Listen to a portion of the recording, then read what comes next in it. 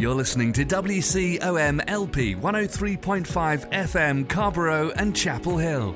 It's a Tuesday, it's 5 o'clock, and that only means one thing. It's time for another round of Snarky Faith with your host, Stuart Deloney. This is a space where we irreverently wrestle through life, culture, and spirituality, all with our heads in the clouds, our tongues in our cheeks, our hearts in our sleeves, and our feet on the ground. At Snarky Faith, the questions or even the answers are never the point. It's all about the conversation. So here's your host, Stuart Deloney. Well, good afternoon and welcome to another round of Snarky Faith Radio. I'm your host, Stuart Deloney. And man, oh man, I don't know where you're living, but here in the South, it's been mighty hot lately. Mighty hot. Someone could maybe say that we're having a little bit of issues with climate change? I don't know. I mean, seriously, the Midwest is getting hit with tornadoes every other day. Before we even got into June, we were having high 90s. And I know I live in the South. I've grown up in the South. I understand high 90s aren't a weird thing. They're a little bit of a weird thing before June.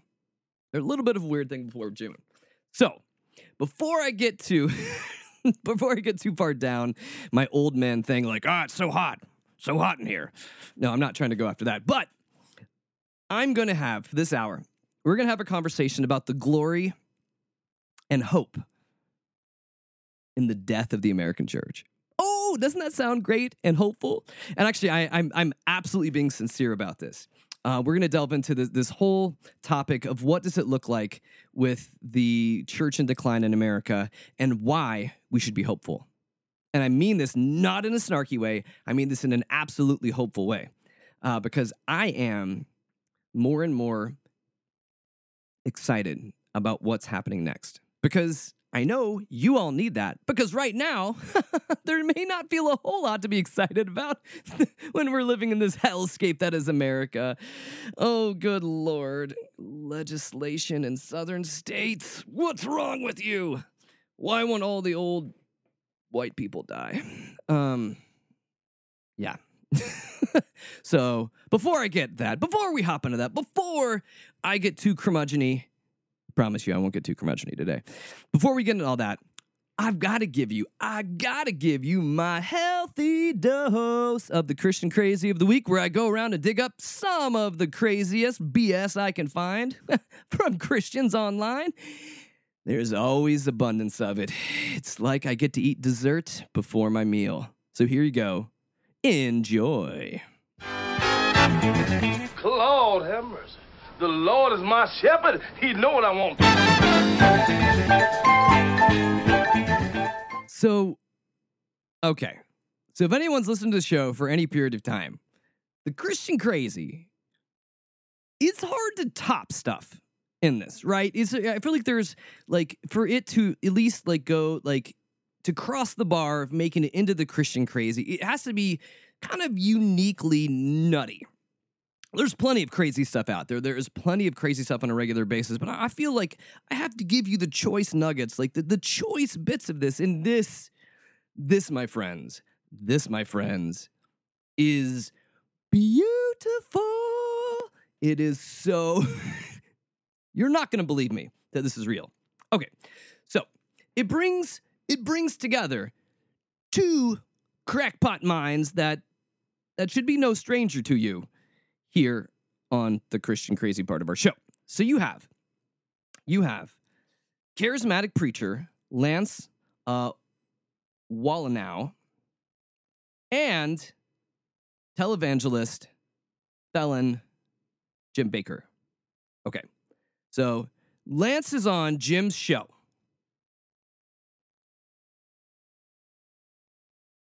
No.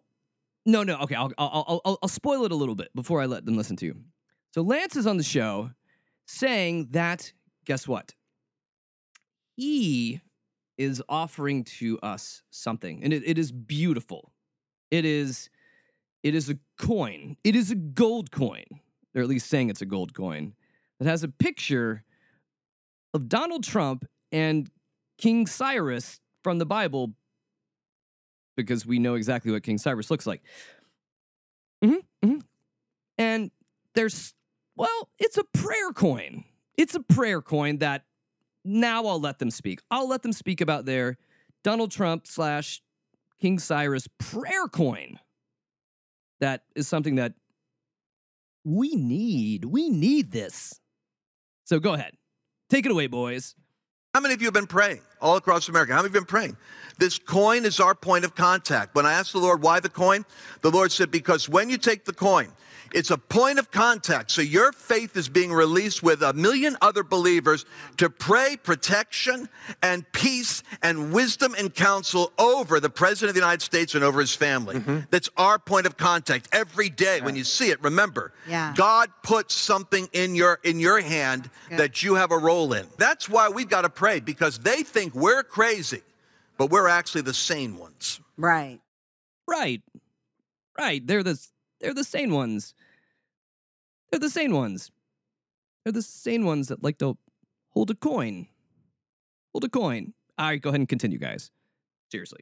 That's right. right. And so we're praying. We're going to pray. The teaching that is here, this coin as a point of contact, this 24-karat gold-plated coin. And by the way, I couldn't copy the Sanhedrin model. I told them I would do an original. So we found a nicer picture of the president to use. So we have our own version of it. But what we want to do is we want to be able to start, Jim, this movement. We've got 16 months. This battle for the future of America has already started. 16 to 18 months. We're already in it. We're in the battle right now. We need to be praying now and not captive to gloom or anxiety or fear, but channeling our optimism in the direction of God's begun a miracle. Let's keep that miracle going. You know, we've got to keep this miracle going because we've only got so many months to continue to make money off these things. Seriously. Now, the one thing he didn't mention is how much these coins cost. You get it. You get the Cyrus Trump coin for a donation of $45, people. I mean, this is it's a steal. It's a gold-looking coin, and it's your point of you know, what gets me about all of this, these folks are the first ones that are going to try to call something to being like, oh, it's satanic. There's witches out there. There's people doing black magic and all this other kind of stuff. This sounds like the craziest, most superstitious kind of quasi voodoo doll situation. Like if we rub our finger and pray on Trump's head, it's gonna restore his hair and him to his former glory. I mean, what is this? This is crazy. This is seriously crazy. And I will tell you this. People will buy this. This is why it's insane. They're selling gold coins on a Christian show with the emblazoned, idol face of Trump. I mean, again, there's a whole lot of stuff in the Bible about not having false idols and making graven images and all. I'm this kind of makes my brain explode a little bit if you can't hear me going bub through this. And really also the next point on this that really gets me is that you get this through a donation. So I would have been fine if they were just selling it outright, which they really are. But do you know why it bothers me that they call this a donation? It's because this is tax-free for these dumb spiritual charlatans and a-holes. Yeah. When Jim Baker talks about selling his food buckets to people about how delicious and amazing it is, and he fearmongers and tells everyone that the end of the world is coming and you need to buy his buckets, you know that thing? Yeah. You're buying those for a donation. A donation. This is why stuff is so messed up. This is why we're able to have crooks like this. This is why the ministries like this need to be paying taxes. Yeah. And all of this just makes me, I mean, on one level, I'm just well, just let the idiots waste their money on paying for this. They deserve it. But on the second thing is I feel like this trashes everything about faith in Christ. And they've turned this into this huge mockery. And Christianity has just become, in many ways, a joke, which I can say boo-hoo that it's a joke or say, hey, this is all screwed up, and hopefully this joke is leading somewhere. Hopefully there is a punchline to this joke that is American Christianity. And I do think that. I do think that we are moving towards a punchline because, see what I did there? A little transition there. See what happened? Because this brings me to my next point of order here. Okay, so all that fun and frivolity brings us to my main point that I want to kind of descend into for the rest of our show here. And I want to talk about this, and I'm going to begin by quoting author Michael Frost in his book, Exiles. He writes this: I, for one, am happy to see the end of Christendom. I'm glad that we can no longer rely on temporal cultural supports to reinforce our message or the validity of our presence. I suspect that the increasing marginalization of the Christian movement in the West is the very thing that will wake us up to the marvelously exciting, dangerous, confronting message of Jesus. We are exiles on foreign soil, post-Christendom, postmodern, post-literate, and so on. Then maybe, at last, it's time to start living like exiles. As a pesky fringe, dwelling alternative to the dominant forces of our times. And as the saying goes, way out people know the way out. I dig that. I dig that a lot at the end. The way out people know the way out. And throughout his book, and this is a book I just recently re-picked up.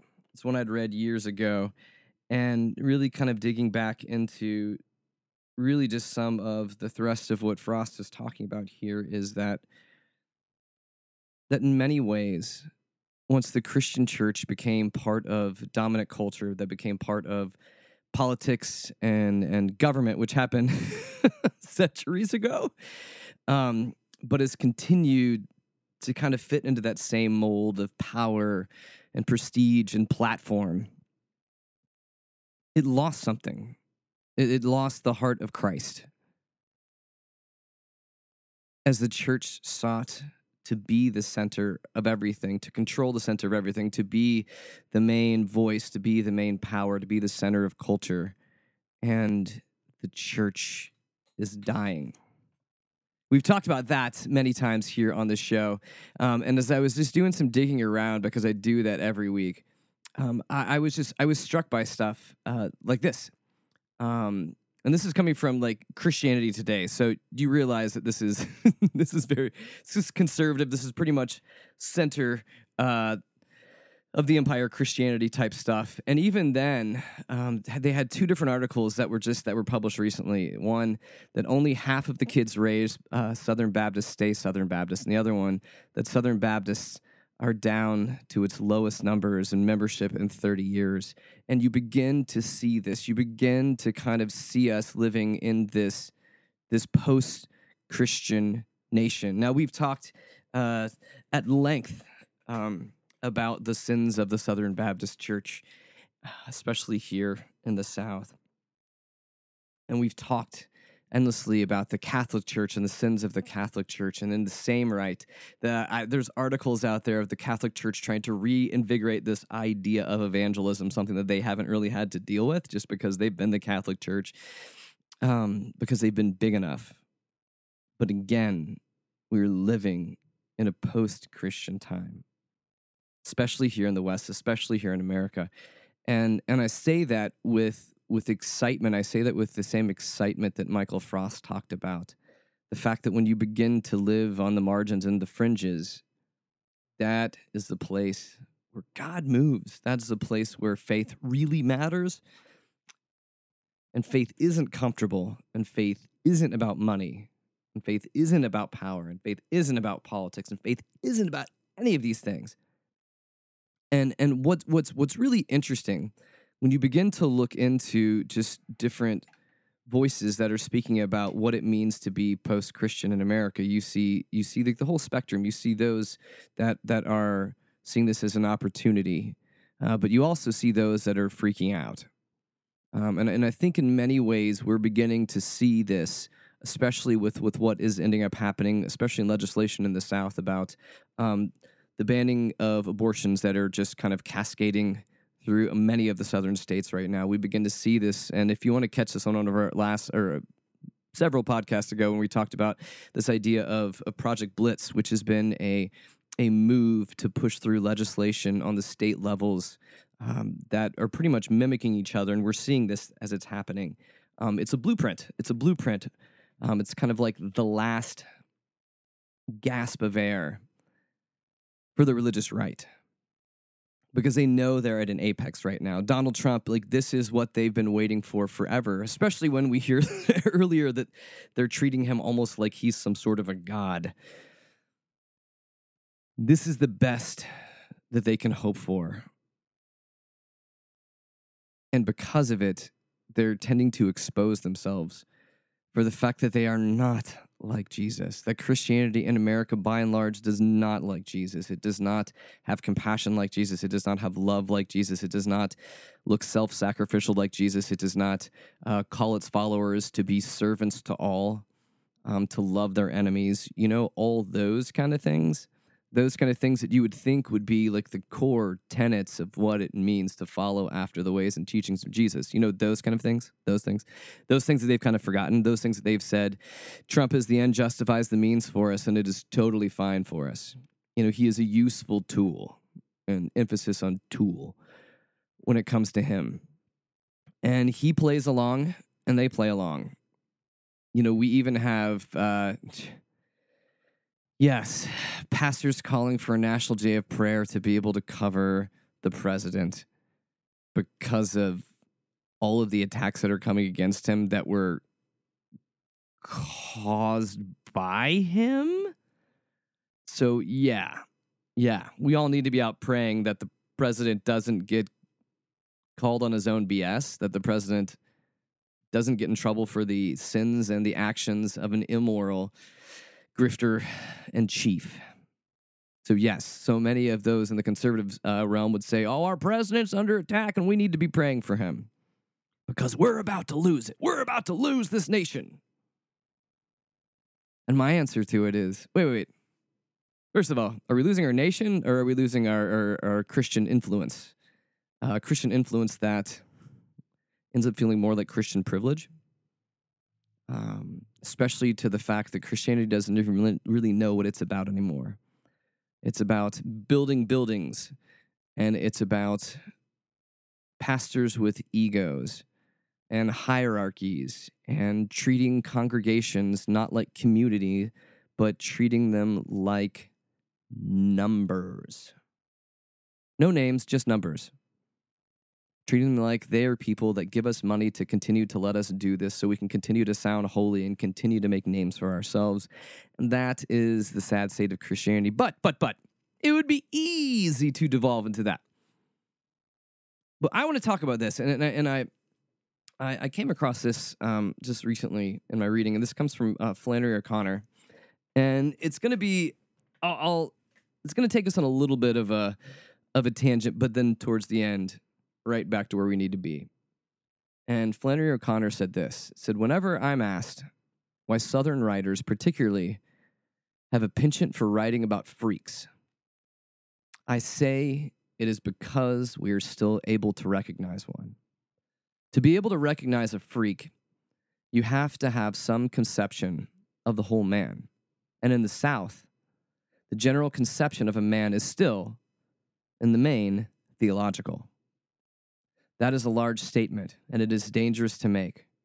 For almost anything you say about Southern belief can be denied in the next breath with equal propriety. But approaching the subject from the standpoint of the writer, I think it is safe to say that while the South is hardly Christ-centered, it is most certainly Christ-haunted. The Southerner, who isn't convinced of it, is very much afraid that he may have been formed in the image and likeness of God. Ghosts can be very fierce and instructive, and they cast strange shadows.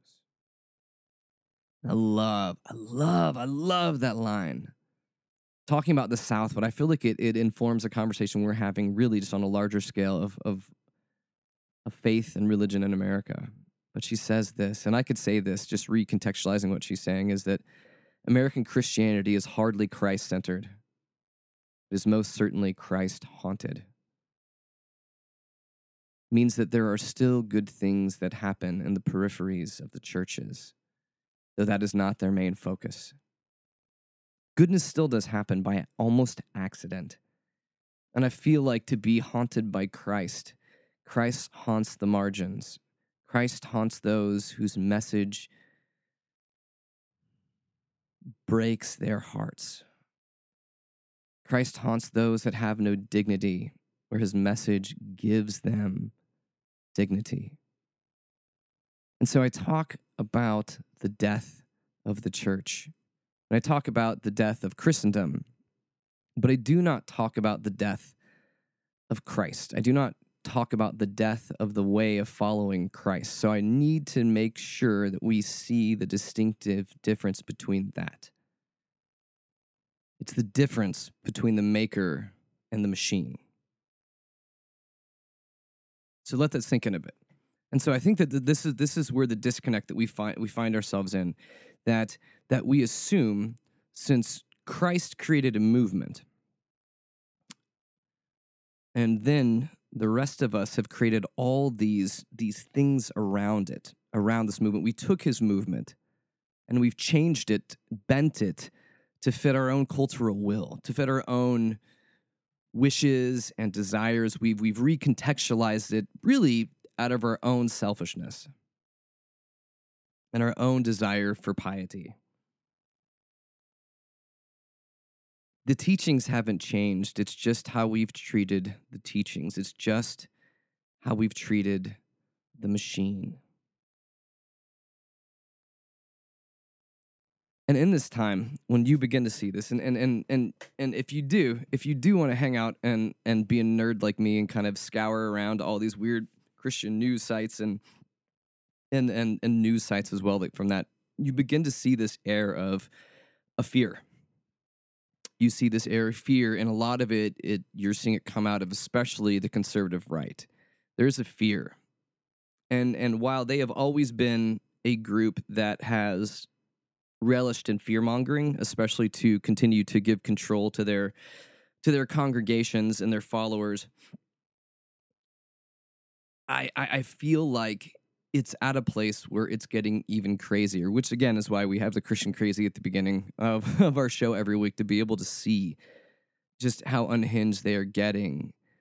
But in a lot of these realms, I'm hearing cries of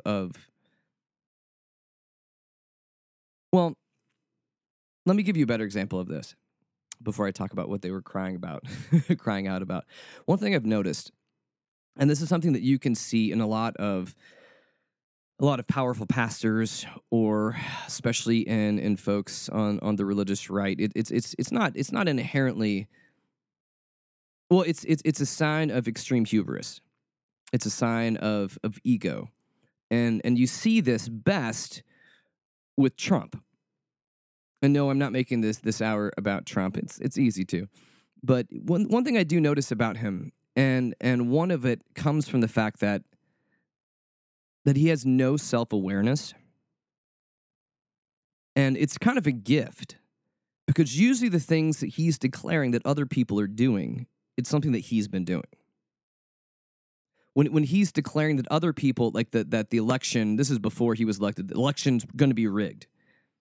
And the election was rigged, but it was rigged for him. And you begin to see this. There's like this fear of holding on to power, and there's this hubris that fuels a lot of this. But what ends up people doing, they end up kind of fearing the thing that they are doing, but they project it onto whoever the other is in their argument. They project it upon, if you're a Republican, you're projecting this onto Democrats. If you're a conservative Christian, you're projecting this onto liberals or non-believers, or all that kind of jazz. And so you project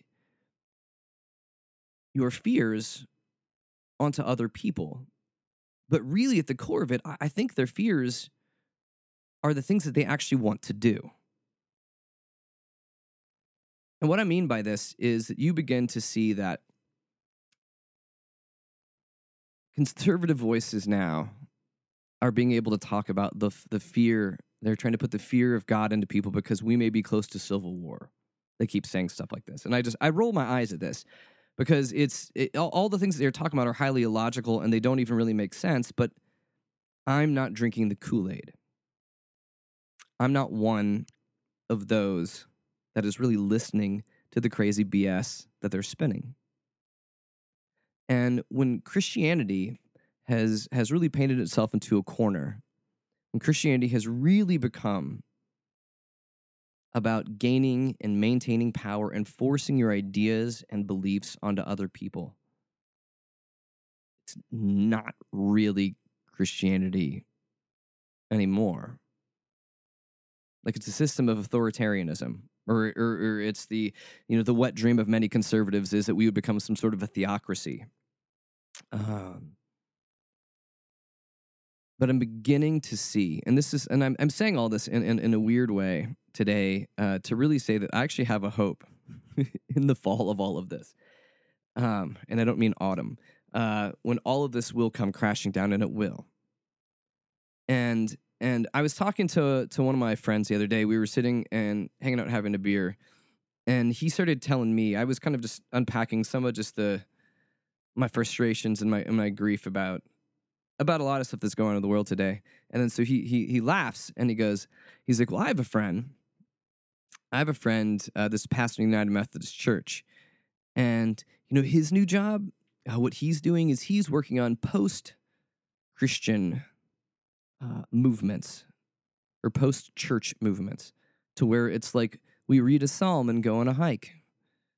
And I laughed when he said that. And he's like, what? And I was like, no, I'm not laughing because it just kind of sounds cheesy and half-assed and lame. I was laughing at the fact that this is part of the United Methodist Church. And if anybody doesn't know the United Methodist Church, they've flirted with schism for the last while, especially with their stances, with how they handle, the LGBTQ brothers and sisters within the church, where there's a lot of the churches that want to be affirming, and there's a lot that do not. But what I began to see here is, especially in the United Methodist Church, and I think that they're an easy way to be able to look at this, and I'm not necessarily picking on them, I'm just using them as an interesting example. But they have really wanted to be all things to all people. Everyone can kind of believe a little bit of what you want, and you have your own little crowd here, which they're kind of like almost a perspective of just how the denominational landscape looks like for Western Christianity. And it's like they want to be under this nice big roof where you believe what you would believe, you believe what you believe, you do this here, you do this here. Why? Because we're a big machine and we need to keep the machine running. And well, what do we need? What is the fuel? Well, it's people. People are our fuel because people give us money. And because people give us numbers, and we can brag about that as we move forward. And what struck me was that this whole thing is like this big, large Ponzi scheme. Like, as long as you keep moving and as long as you keep creating new and different stuff to try to seem like either hip or together, but at the same time remaining very, conservative and having traditional stuff here, we just kind of keep moving forward because you got to keep the old ones that are dying happy because they got the money, got to keep the new ones that are upcoming happy because, hey, we don't want this thing to die. And it ends up being, and we see this all over for Christianity, it has become this huge Ponzi scheme. As long as we keep moving, as long as we keep making promises and just cashing that next check and moving forward, we can kind of survive. But the funny thing about this is, and it's the one thing that I feel like a lot of these articles, especially from Christian platforms, are writing about this and trying to figure out, like, it goes from, the decline of the church, that yes, church numbers are diving just across the board in America, that whereas there's the rise of the nuns, the people that don't go to church. And we're beginning to see this, but we're also speaking about this only from the business model side of things.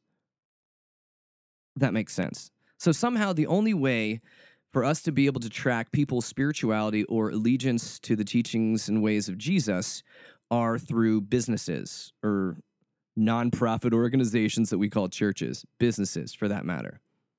So do you see what I'm getting at here within this? That we're not really charting anything here based upon anything spiritually.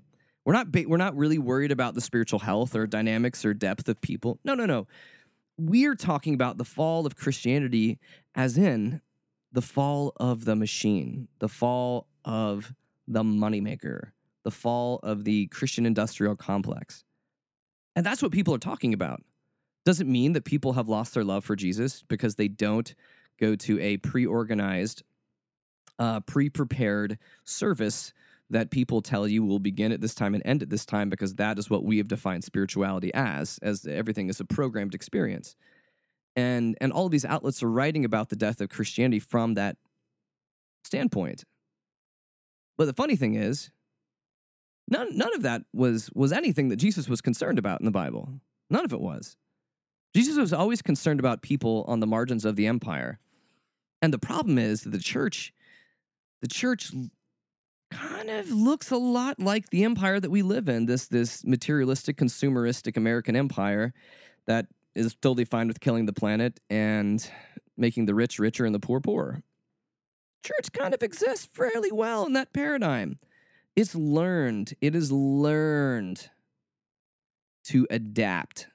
It is learned to change itself just so it fits in. But wait, not just so it fits in, so it also feels powerful too. You see where I'm getting at here? So as much as we see all of these articles about people bemoaning about where things are going and how bad it's going to be, and oh my gosh, the loss of spirituality because people aren't listening to Pat Robertson or going to the next megachurch, we've lost it. Because I did want to remind a lot of these publications, and you know, we have people that hate listen to this show, so hey, we love having you here. I'm all good for hate listeners. I hate listen to other things too, so join the club. No, but I'm reminded by this, and this comes from 1 Peter. It's 1 Peter 2, 5-9. Where Peter says this, you also, as living stones, are being built up a spiritual house, a holy priesthood, to offer spiritual sacrifices, accepting to God through Jesus Christ. You are a chosen generation, a royal priesthood, a holy nation, his own special people, that you may proclaim the praises to him who called you out of darkness into his marvelous light. He is talking about this idea of the priesthood of every believer. And what struck me was I was reading there's some fascinating articles that didn't completely fit the whole shebang of what we were going to talk about today, but they kind of were informing this. And there's a fascinating article by James Carroll in The Atlantic called "The Abolish the Priesthood." And he says, to save the church, Catholics must detach themselves from the clerical hierarchy and take the faith back into their own hands. And a lot of what he is talking about, especially speaking out against the cover-ups, the trappings of the empire, the trappings of wealth that have become known as the Catholic Church, and especially to where we begin to see the Catholic Church cares more about its own self, its own organizations and machinations of what it is. It cares more about that than it does caring about the children that it continues to perpetually hurt, where it continues to shuffle around priests. And I could say the same thing, not just pointing my finger at the Catholic Church, the same thing at this Southern Baptist Church. And there's been so many other organizations that we've kind of begin to see more and more people bravely coming out and calling BS and calling the church into accountability, which needs to be done. But I was reminded by that, and in the article he presents it like this. He says, the power structure is not the church. The church is the people of God. And I refuse to let a predator priest or a complicit bishop rip my faith from me. And I would go as far to say this, and to wholeheartedly agree with what he was saying, but saying the scope isn't large enough. The power structure is not the church. The church is the people of God. And I refuse to let the greedy, I refuse to let the power hungry, I refuse to let the abusers, the fakes, the politicians, those that are a wolf in sheep's clothing. I refuse to let all of these people that piss on the name of Jesus on a regular basis, but do it in the name of Jesus. We refuse to let them rip our faith away from us. And so I say all of this. I say all of this that we are seeing. I say all of this is exciting. I say that we are living in a time that is exciting because people are calling out those systems of power. They are calling out those systems of corruption. And people are actually waking up to the fact that the church today no longer offers answers. No longer offers answers for us that are struggling to live in the world today. They offer control. They offer structures that make us feel like we're getting good with God, but that really require very little of us aside from our attendance and our money.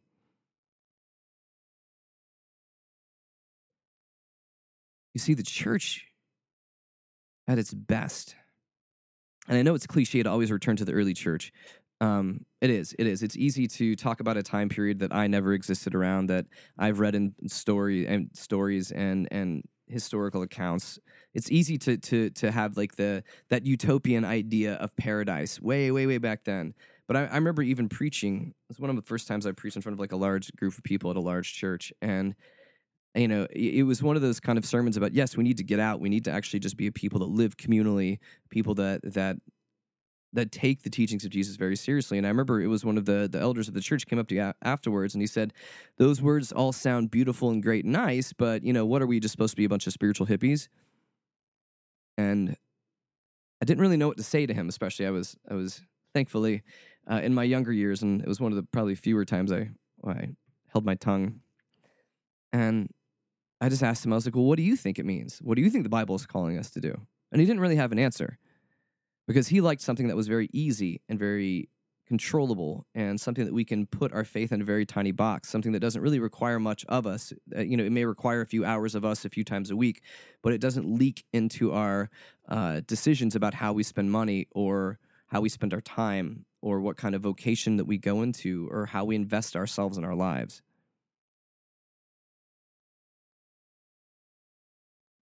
Following Jesus was never about avoiding inconvenience. Doing the right thing, by its very nature, many times requires plenty of heaps of inconvenience. Why? Because as humans, we like the easy road. Hey, I'm not knocking it. The easy road is fun. It is by its very nature easy, right? That's how we speak of it. But when we begin to see how fractured we are, we begin to see human suffering. We begin to see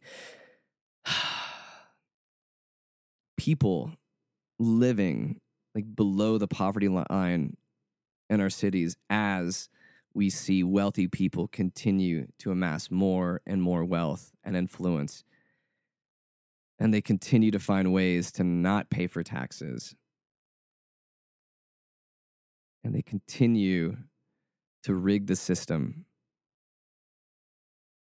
See, Christianity should not say, great, more for me. Let's hop on this.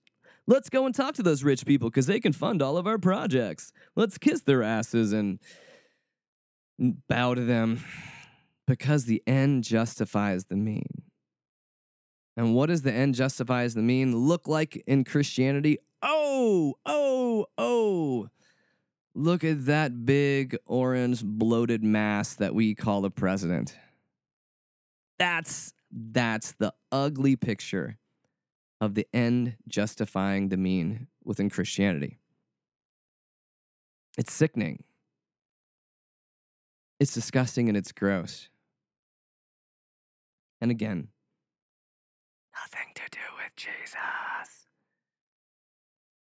So the hopeful nature in all of this is this. Guess what? You don't need it. You don't need that church. You don't need that service. You don't need all of that. We don't live in a time period like they did a couple hundred years ago where the Bible's in Latin and there's nothing online that you can go and search to find the, find the translations for the Greek or the Hebrew and all that kind of stuff. There's plenty of commentary. What I'm trying to say is, The Bible isn't something that we need necessarily a priest or a pastor to interpret for us. Especially when you run to the teachings of Jesus, they are very simple. They are very practical. And they do not require any kind of mental or spiritual gymnastics to try to justify our own behavior and at the same time act like we're acting like Jesus. No, it's simple stuff. Hard to do, but simple stuff. Love your neighbor, love your enemy. Simple idea, and something that will constantly cause you to struggle through, to continue to ask yourself, to continue to check your heart, to check what you're doing and your motivations behind that. Let me give you an example. Let me give you an example of how simple this is and why we don't need these structures and systems that make us somehow feel like we need them. Because ultimately, let's pretend every church in America closes, right? All of them are closed for business. Does that still mean the teachings of Jesus are gone? Or that lawlessness will reign in our country?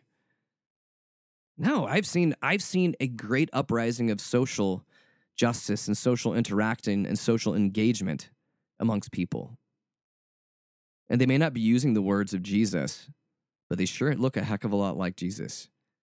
Because I think Christianity has forgotten how to have an imagination. It's forgotten to go look in those places that no one's looking in to see where God is moving. So, sorry, here's my example. Let's get a little Sunday schoolish. This comes from Matthew 5. It comes from a section where Jesus is preaching the Sermon on the Mount. And I'm just going to read how easy some of this is to be able to conceive. Jesus says this. It's Matthew 5:38. You have heard that it was said, eye for an eye and a tooth for a tooth, which was the old way of thinking of things. Revenge, he continues saying this. But I tell you, do not resist an evil person. If anyone slaps you on the right cheek, turn them the other cheek also. And if anyone wants to sue you and take your shirt, hand over your coat as well. If anyone forces you to go 1 mile, go with them 2 miles. Give to the one who asks you, and do not turn away from the one who wants to borrow from you. You have heard that it was said, love your neighbor and hate your enemy. But I tell you, love your enemies and pray for those who persecute you, that you may be children of your Father in heaven. He causes the sun to rise on the evil and the good, and sends rain on the righteous and the unrighteous. For if you love those who love you, what reward will you get? Not even the tax collectors do that. And if you only greet your own people, what are you doing more than others? Did not even the pagans do that? Be perfect, therefore, as your heavenly Father is perfect. Be careful not to practice your own righteousness in front of others to be seen by them. And if you do, you'll have no reward from your Father in heaven. So when you do give to the needy, do not announce it with trumpets, as the hypocrites do in the synagogues and on the streets, to be honored by others. Truly, I tell you, they have received their reward in full. But when you give to the needy, do not tell your left hand what your right hand is doing, so that your giving may be in secret. Then your Father, who sees what is done in secret, will reward you. Simply put, love everyone. Do not return evil or violence with evil and violence. And give to those, because we're called to give to those and to help people to make this world a better place, but not because it gives us status or prestige. When you begin to see simple teachings like this, why do we need multi-million-dollar buildings? Why do we need this? Because if you think about this, right? So if the churches in America, they've had their reign for a good while. Right? Right? We have been called a, quote, Christian nation for so long. So if we have had so many asses in pews for so many years, why are we here with all of the churches dying? Oh, wait. Were we not really teaching anybody to kind of do those hard things of Jesus? Did we kind of like get caught up in really just playing church and not actually talking to people about Jesus, instructing people how to go live self-sacrificial lives? to do good, to make our communities better, to help heal the lost and the hurt and the broken. You know, those kind of things, those kind of like the central core tenets of Christianity. Yeah. If we were pouring money into churches and into pastors' salaries, and it was really transforming our communities, we wouldn't be seeing these churches dying. Why? Because people are leaving it because they think that it's a bunch of BS. They think that the church is hypocritical and that Christians do not practice what they preach. They think Christians are fake and judgmental, and they are right. I'm not saying everybody, I'm speaking in broad terms here, but I just want us to think about that. And I know what old folks will say. Well, we lost it. You know, it was culture changed, and we started becoming less and less Christian. No.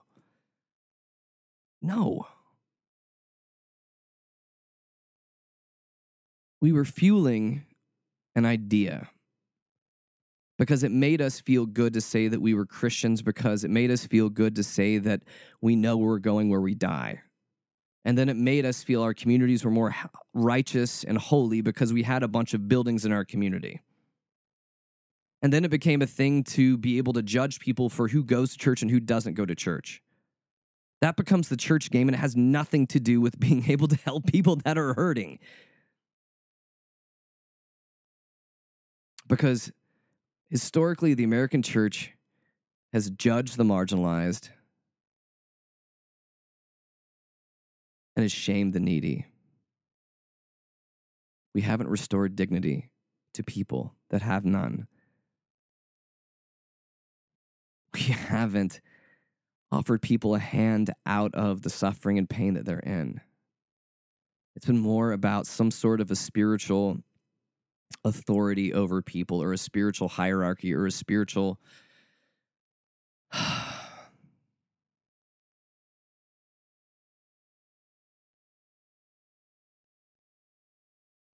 I'm excited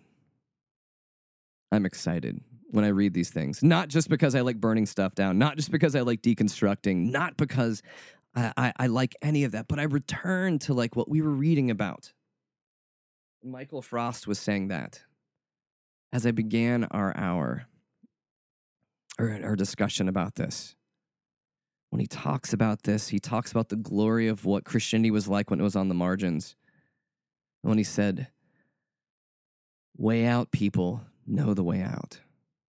So those that know what it's like to suffer, those that know what it's like to not have it all together, those that know how to own our crap,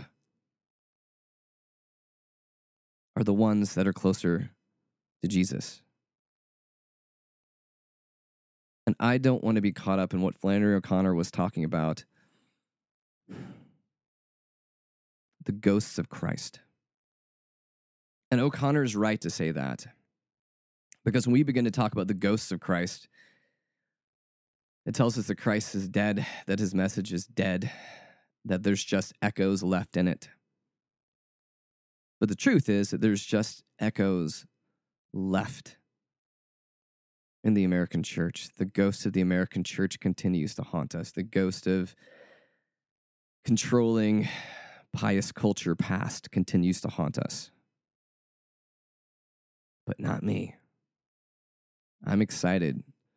I'm excited to start seeing what begins to happen with faith and with spirituality and with the nature of Jesus and how we live and love in our communities when you begin to take the railings off. When I feel like Christianity has lived too long with its training wheels on. We've been bowling with the bumper pads up on each side. And it's made us brag about how awesome our bowling scores are. And that's fine as long as you're like 5. But a Christianity with the bumpers on the sides of each lane isn't really Christianity. It's just a place that charges you a lot of money to tell you that you're bowling when you're really not bowling. And the place is glad to continue to take your money for you to put your feet in stanky old shoes and sit in stanky old pews.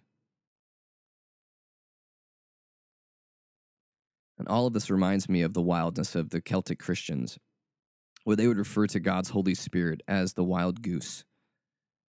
This idea of being able to chase after this wild goose that you did not know where it was going to go. It may zig when you think it's going to zag. And I think Christianity has become way too safe. When Christianity becomes safe, it ends up looking like it does today. A bunch of people that would rather pontificate about spiritual matters instead of living them out. Because it's easier to quote Scripture than it is to live Scripture. And all of that reminds me of the life of Rachel Held Evans. We talked about her a few weeks back with her recent and sudden death. She was a question asker. She was someone that loved people very deeply. And her questions, she asked questions against those in power. And she poked holes, but she was truthful. And her words inspired people that were tired of being lied to and abused and treated like crap, all in the name of God. And back at the beginning of the month, they had her funeral service, and it's available to find online. It's quite a beautiful and touching service. And at the end of it, Nadia Bolz-Weber gave a very stirring blessing and benediction that I thought in many ways summed up the heart and the life of Rachel Held Evans. And I think in the same right, this idea of I think in the same right, it really speaks to us. It speaks to where we're at right now. And I think that it gives us all a hope for better days to come. So what I'm going to do is I'm going to end our hour with that. And I'm going to give you the signing off now, and then we'll lead into that. So I will tell you what I always tell you at the end of every hour, that as we end this broadcast, that you can catch us on podcast at www.snarkyfaith.com. You can also find us on Facebook and Twitter. And that if you have questions, ideas, criticisms, whatever you want, shoot them my way. Questions at snarkyfaith.com. I love the good and the bad. I just love hearing from you guys. But I appreciate you. I appreciate you being part of this process with me as I wrestle through stuff alongside of many of you. I wrestle and I have a hope for better days ahead, for new things, for excitement, for wilderness, for dirt under my fingernails, for new faces and new friends and new conversations and new tears and new blood and new sweat, because that is the heart of Christianity. So be blessed this week, and I lead you with this beautiful benediction. Receive this as a benediction. Blessed are the agnostics. Blessed are they who doubt. Blessed are those who have nothing to offer. Blessed are the preschoolers who cut in line at communion. Blessed are the poor in spirit. You are of heaven, and Jesus blesses you. Blessed are those who no one else notices. The kids who sit alone at middle school lunch tables, the laundry guys at the hospital, the sex workers and the night shift street sweepers, the closeted, the teens who have to figure out ways to hide the new cuts on their arms. Blessed are the meek. You are of heaven, and Jesus blesses you. Blessed are they who have loved enough to know what loss feels like. Blessed are the mothers of the miscarried. Blessed are they who can't fall apart because they have to keep it together for everyone else. Blessed are those who still aren't over it yet. Blessed are those who mourn. You are of heaven, and Jesus blesses you. I imagine Jesus standing here blessing us because I believe that is our Lord's nature. This Jesus cried at his friend's tomb and turned the other cheek and forgave those who hung him on a cross because he was God's beatitude. He was God's blessing to the weak in a world that only admires the strong. And shall Rachel have this last word? Jesus invites us into a story bigger than ourselves and our imaginations. Yet we all get to tell that story with the scandalous particularity of this moment and this place. We are storytelling creatures because we're fashioned in the image of a storytelling God. May we never neglect that gift. May we never lose our love for telling the story. Amen.